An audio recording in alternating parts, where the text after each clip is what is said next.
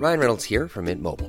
With the price of just about everything going up during inflation, we thought we'd bring our prices down. So to help us, we brought in a reverse auctioneer, which is apparently a thing. Mint Mobile Unlimited Premium Wireless. How to get 30, 30, bit to get 30, bit to get 20, 20, 20, bit to get 20, 20, bit to get 15, 15, 15, 15, just $15 a month? Sold! Give it a try at mintmobile.com/switch. $45 up front for 3 months plus taxes and fees. Promo rate for new customers for limited time. Unlimited more than 40 gigabytes per month. Slows full terms at mintmobile.com.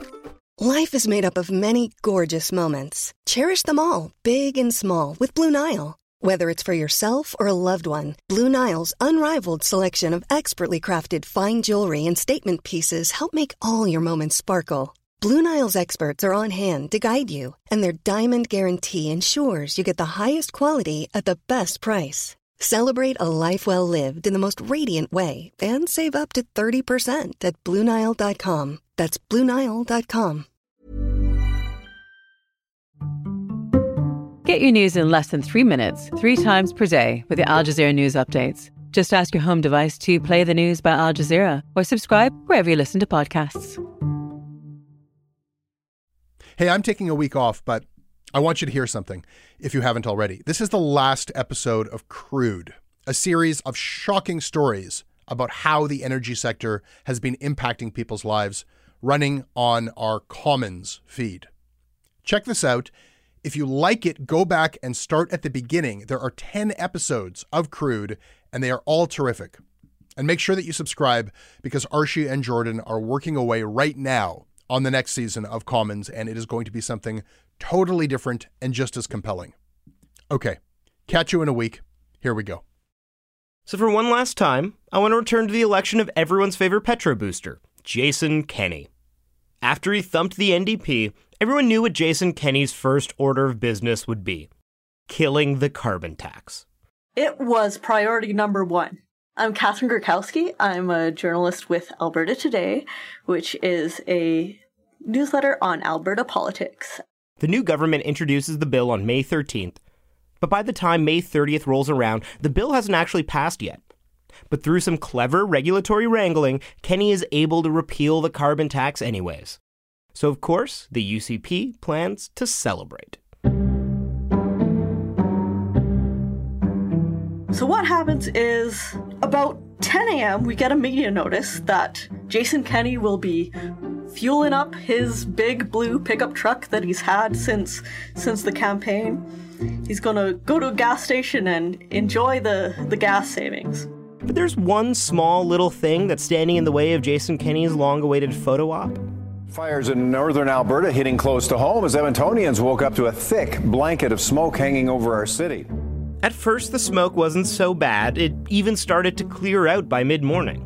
But then things became a lot more ominous. Just before noon, it got dark. The smoke rolled in, the sky was orange, like think Mad Max Fury Road. That's what the sky looked like.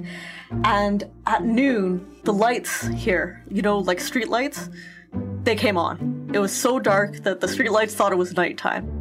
Jason Kenney's perfect photo op, the big blue pickup truck, the gas station, none of that would work when the sky looked like a post-apocalyptic hellscape. The news conference was cancelled. So this was supposed to be Jason Kenney's victory lap. Yay, the carbon tax is dead.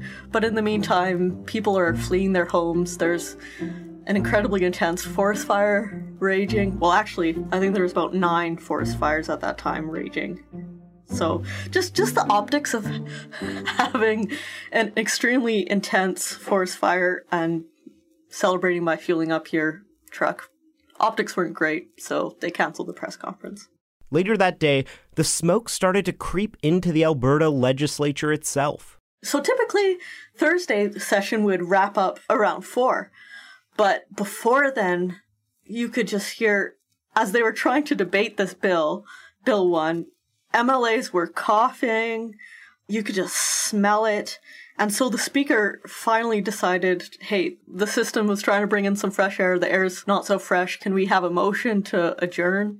But given, as you mentioned, the smoke outside, some of the health risks that are being faced possibly inside this chamber, I move to adjourn. Thank you. They had to leave early because the smoke had entered the building. Like, even walking through the hallways of the legislature, you could see this haze. This was supposed to be a crowning moment for Jason Kenney. He'd killed the carbon tax. But no matter how hard he tried, he couldn't keep the looming climate crisis from raining ash on his parade.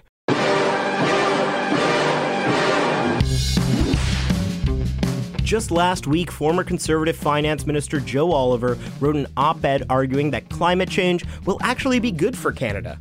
To which I have only one response. What the fuck? That has got to be the single dumbest thing I've ever heard. Not only will climate change devastate the lives of so many Canadians, the damage has already begun. This isn't some far-off future possibility anymore. It's apocalypse now. Every type of natural disaster imaginable is already tearing through our country. Wildfires rage in the west, landslides and avalanches are taking down homes, towns are already going underwater, heat waves are killing seniors in the city, and the north is changing beyond recognition. Right now, you'll hear about Canadians from coast to coast to coast whose worlds are being changed, literally, physically, and immediately, by climate change. And about how the oil companies conspired to make sure that this is how it all worked out. As the Joe Olivers and Jason Kenneys of the world keep their heads in the sand, it's everyday Canadians who are picking up the pieces and adapting to these new realities.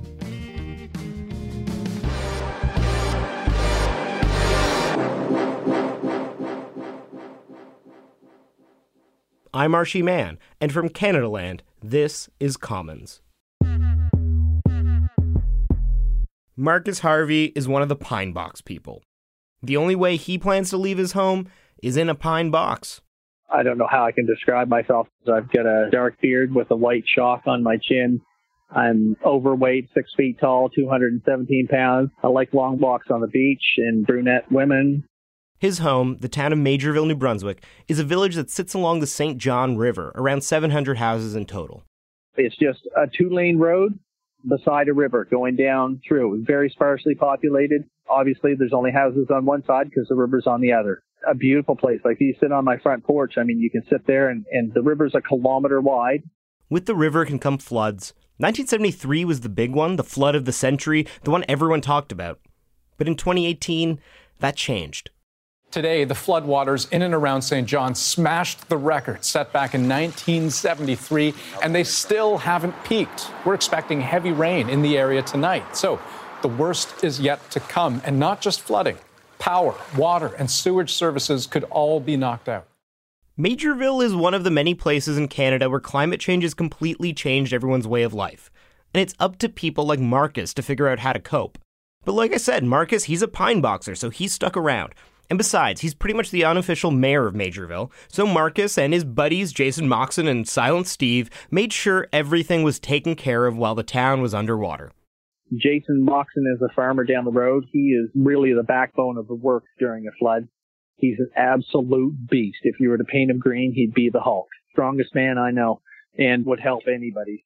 Silent Steve is Steve Harvey. He's up the road from me. He lives on Portobello Drive up high, so he's never in the water, but he's got family downriver from here. The reason why his name is Silent Steve is because he hangs out with the farmer down the road, Jason Moxon. So you have Jay and Silent Bob, while I have Jay and Silent Steve. Together, the three of them form a pretty formidable flood-fighting trio. Here's what a typical day looked like for them in 2018. I would get up in the morning, fire up the generator, update the Facebook page. I would update where the water level was for people that weren't here and for the people that are here. Then around noontime, the boys would come down with a boat, Jason and Silent Steve. We'd probably throw down 3, 4, 5, 6 beers, and then we'd head out and do our chores down the road. A bunch of cows are stuck on a nearby hill, so they've got to be dealt with first. We'd have to go down, throw a bale of hay out for each cow, then down further, checking on Mr. Arbo down the road, make sure he's fine. Down further to Jason's house at the farm, the Country Pumpkin, to feed some cats for his girlfriend. We did a couple of evacuations, lifting people's freezers, taking stuff out of people's basements, fixing a sump pump for somebody whose their sump pump is conked out. And then, you come back at night, fire up the barbecue, have something to eat, drink a few more beers, go to bed, get up, rinse, repeat, same thing the next day. It's just another normal day in this underwater town. Everyday chores are done by boat while dodging strange objects in the water. I've looked out on the river and, you see a hot tub floating down the river. You see a raft. You see somebody's stairs We were out in the boat this year, actually, down the road from me. And there was a brand new set of stairs from the local church that was just floating in the middle of the road that we, pulled up with the boat, tied it off. Just another one of the day's chores. So many weird, wacky things. But it's not only the good Samaritans like Marcus who have to get creative in this brave new world. So do the troublemakers. Take what happened to Marcus one fine morning in 2018.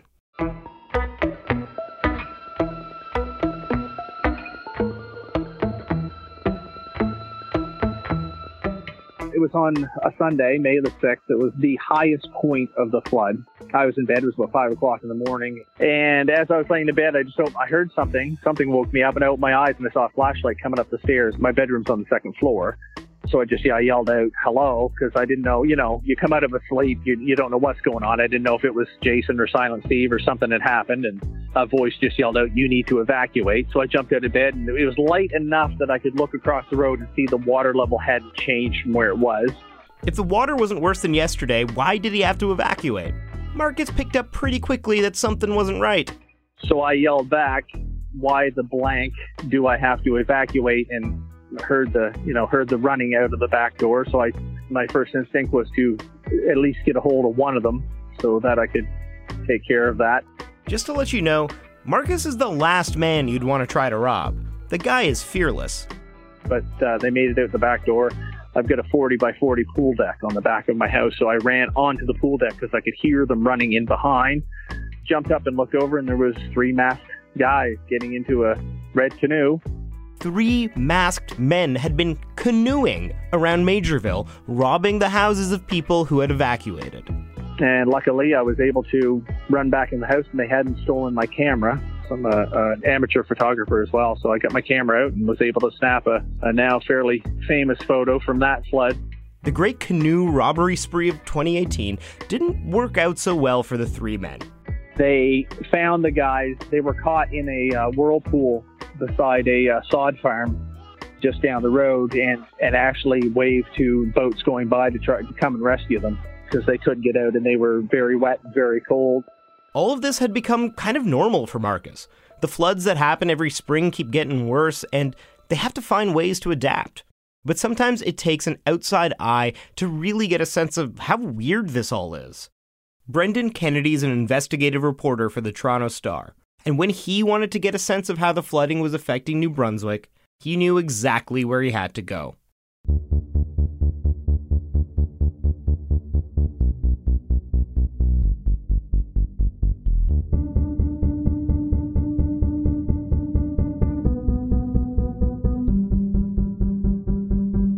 I really wanted to get to Majorville because I knew what it was like there, and if I'm going to tell a story about flooding in New Brunswick, I got to get to Majorville. But the roads were closed, and I didn't know how I was going to do it, and I was asking people, and eventually I heard from a guy named Marcus Harvey, who was my main contact in Majorville. Marcus is this really gregarious character, a big guy who has this huge beard with this shock of white hair down the middle. And, he would always refer to me as Upper Canada. We got a reporter from Upper Canada, and then Upper Canada, can you give me a hand with this fridge? Upper Canada, can you get yourself out of the water there and get in the boat? He came and he's like, okay, well, can I drive down? I'm like, nope. We're an island now. I said, but if you bring a 2-4 Moose Light, Silent Steve will pick you up. He was like, Silent Steve can give you a ride to town in his boat. I don't know who Silent Steve is, but this is how he was introduced to me.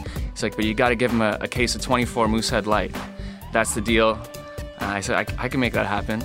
I went to the beer store, got what I needed, showed up at the agreed upon spot where I was picked up first in a tractor that waded through some of the water, and then Silent Steve met me. I delivered my 24 Moosehead Light, and he kept up his end of the bargain and gave me a ride through town in his fishing boat. The kid came with us, and he went to all the stops with us and helped and worked.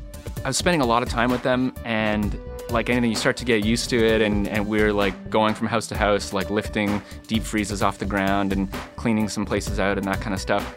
We were down at actually Jason Moxon's house, which is a couple of kilometers down the road from me. We went into his house. His house didn't have water in it, but the garage did, and we lifted up a sleigh and whatnot, and we came out of the house, absolutely, completely surrounded by water. I remember at one point I was standing on a porch in one place, And I sort of just like looked out over everything, and we're just surrounded by water, but you can see people's houses, you can see mailboxes, like roadside mailboxes poking out of the water, you know, highway signs that are half covered. All there was like a 6x6 patio stone that we could stand on, and the boat's right up against that. And I think I just turned to them and said, I said, like, this is kind of fucked though. And they both laughed. And kind of looked out, and he said, this is kind of fucked. Like anything, you sort of adapt to, or you can adapt in a place, and it starts to become normalized. But I did have this moment when I'm like, we are driving down the highway in a boat. He'd been on the boat with us. We boated down the middle of the road all the way down there, but just it kind of hit him at that moment when we came out of the house, and he just wow. You know, you take a second to look around and like, this doesn't make sense, you know, to have this community that is completely inundated and where water is reaching up halfway to people's front doors and that kind of thing. Today, everyone acknowledges that the floods are indeed getting worse and worse. There's an aspect of flooding that has been a fact of life in Majorville for a long time, but it's the frequency and the severity that is really changing. The good flood data only goes back to 1962, but from 1962 to 2004, there were, 3 significant floods, and since then there's been 8. And while the residents of Majorville disagree about what's causing the increase, the science is pretty clear. Climate change that's caused by humans and human activity is leading to more frequent and more severe floods. And that's something that's true across Canada.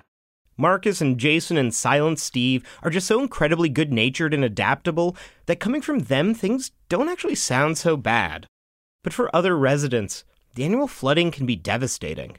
People like Marcus and Steve, like I said, they take a kind of adventurous spirit about it and take pride in kind of weathering it. But, I think for other people, just the toll of the financial cost with property damage, and also just like the stress of knowing that the flood's coming and not necessarily knowing how long it's going to last for and what that means for getting to work or being able to be, if you have any kind of medical conditions, being able to be evacuated in time. All that stuff puts stress on people. For Brendan, it was strange to see climate change in action in person. When you read about it in a study about what's going to happen in 2050 or 2100, it can be hard to wrap your mind around, as opposed to when you see it with your own eyes, these are the effects happening right now, and these are the people living with it, and this is the cost. It's you can't really deny it. And for Marcus and all the other people living next to the St. John River, this is now just their lives. I think this may be the new normal. I don't want to say it out loud, but yeah, it may definitely be our new reality.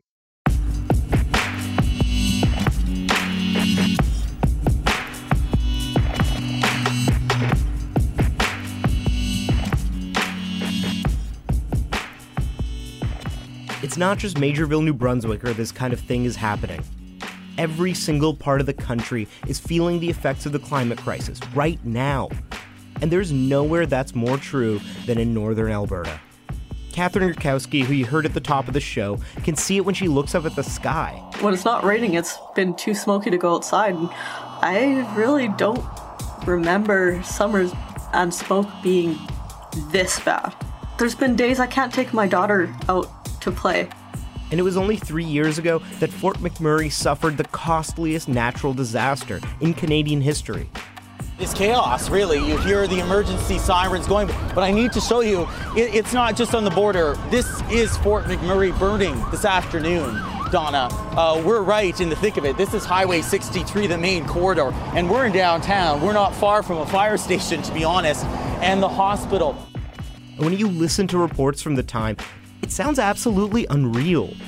This is Callahan Sheffer, a Fort McMurray resident who was trapped on a bus while the fire started to cut across the highway out of town.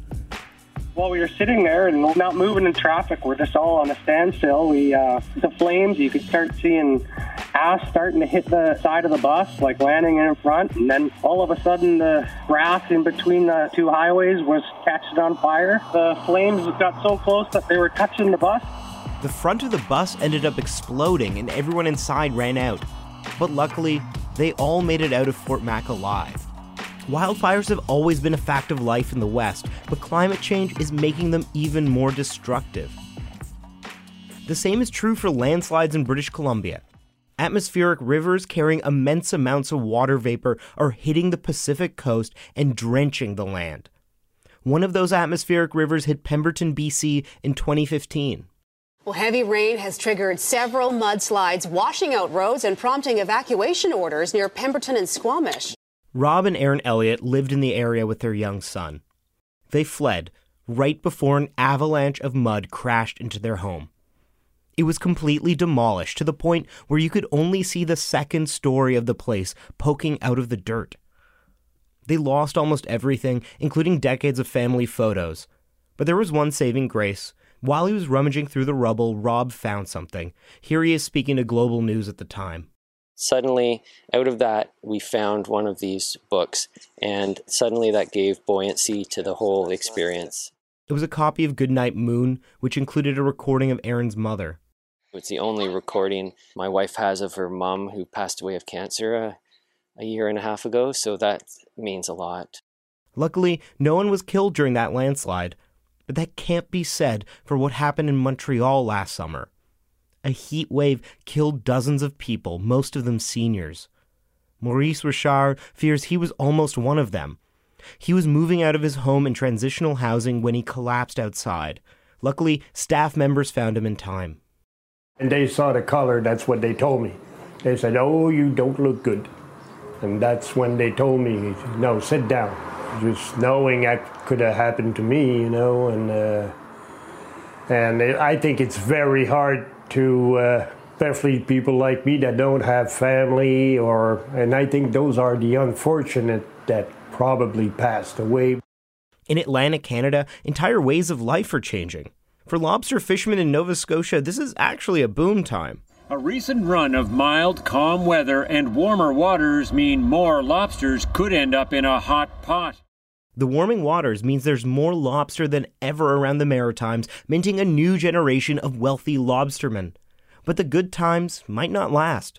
The oceans are becoming more acidic, and we really don't know what that will mean for these noble ocean insects. For the hunters of northern Labrador, melting ice means many people can only reach their trap lines a few months of the year. Here's Derek Paul in Rigault, the most southerly Inuit community in Canada. A month is a lot. Like, you're losing 2 months off of each season that you're prevented from either going trapping. The three of us here are commercial trappers, and we can't get to our trap lines. All three of our trap lines are over on the other side of the bay. So we can't get to our trap lines until the middle of January because the ice is not formed.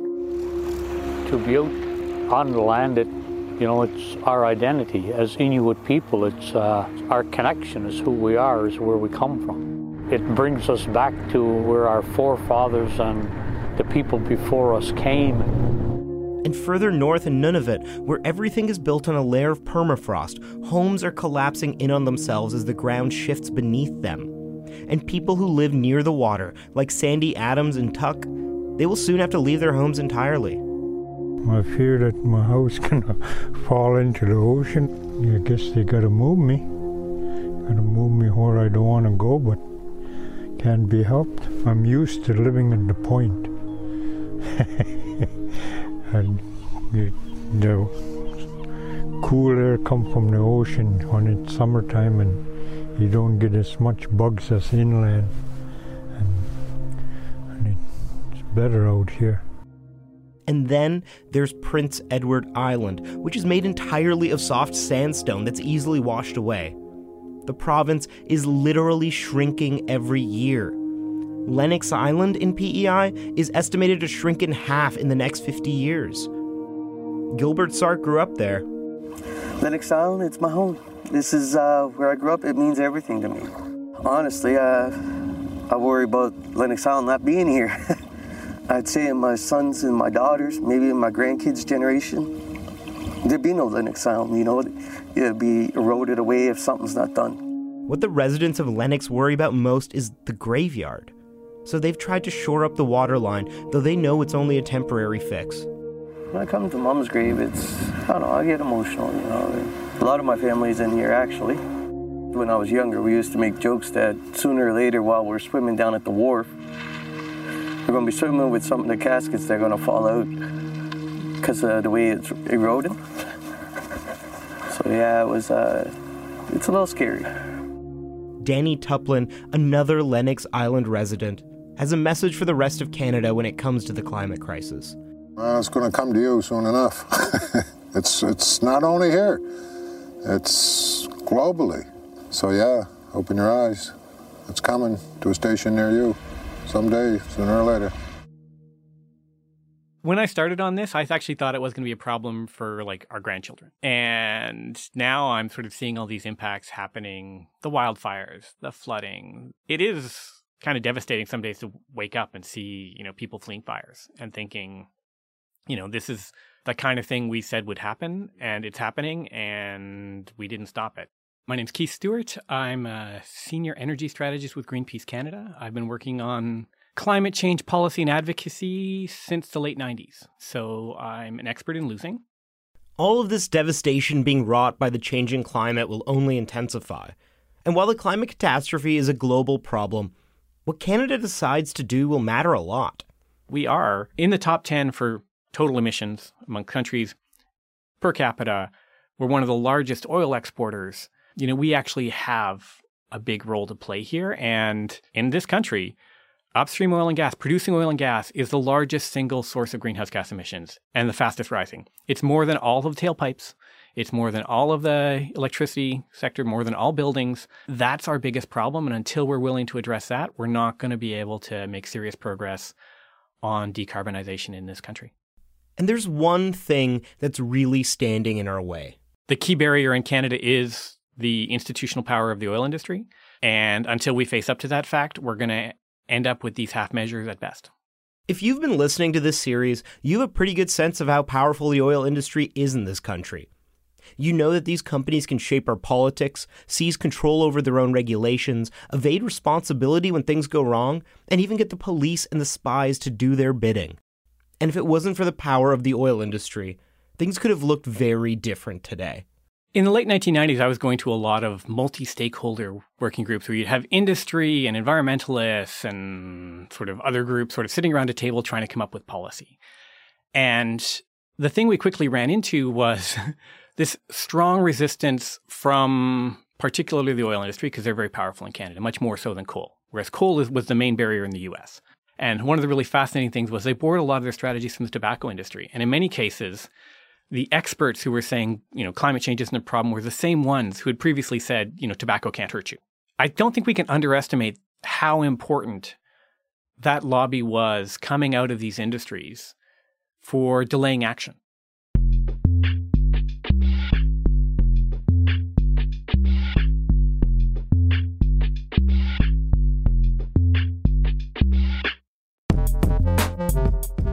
Because this is Commons, here's one last conspiracy for you.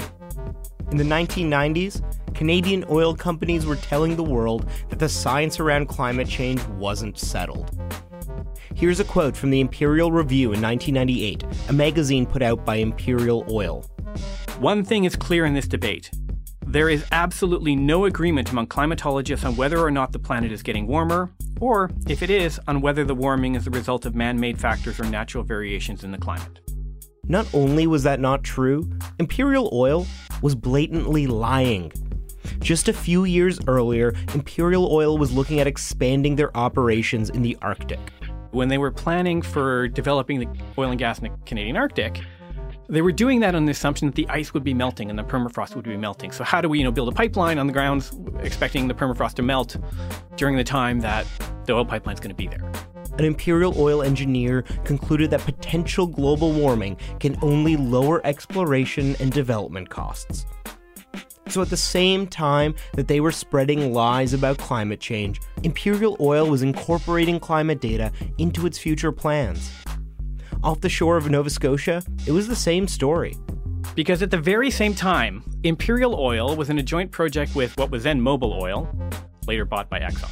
They were designing an offshore platform for drilling in the Atlantic, and they actually changed the design to build it higher because they expected, over the 50 years the thing was going to be in the water, they expected sea levels to rise.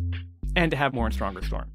At the same time they were spreading lies about climate change, Imperial Oil was using climate projections in its future plans. Now, Imperial Oil says that accounting for risks, likely or unlikely, is just part of their day-to-day practices, but it was the oil companies that knew about the dangers of climate change well before the public or lawmakers. Canada, it's the country where the global oil industry began. Now, 150 years later, whether we like it or not, it's up to all of us to handle the wreckage.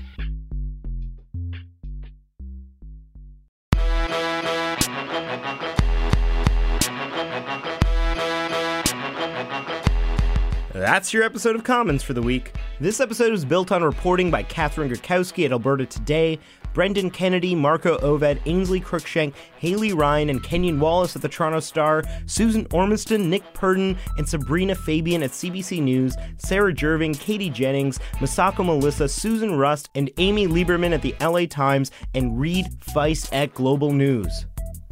A huge inspiration for this episode was the Toronto Star's recent series on climate change called Undeniable. There is so much we couldn't fit in here, so please go check it out. It's truly incredible reporting. And this is actually the final episode in our series on crude. Thank you so much to all the listeners who've been here on this journey with us. We appreciate you all enormously. We're taking an episode off, but we'll be back in a month with a brand new season of Commons, so stay tuned. If you want to get in touch with us, you can tweet us at Canadaland Commons, that's CMNS. You can also email me, Archie, at CanadaLandShow.com. This episode was produced by myself and Jordan Cornish. Our managing editor is Kevin Sexton, and our music is by Nathan Burley. If you like what we do, please help us make this show. You can support us and get ad-free podcasts by going to patreon.com/CanadaLand.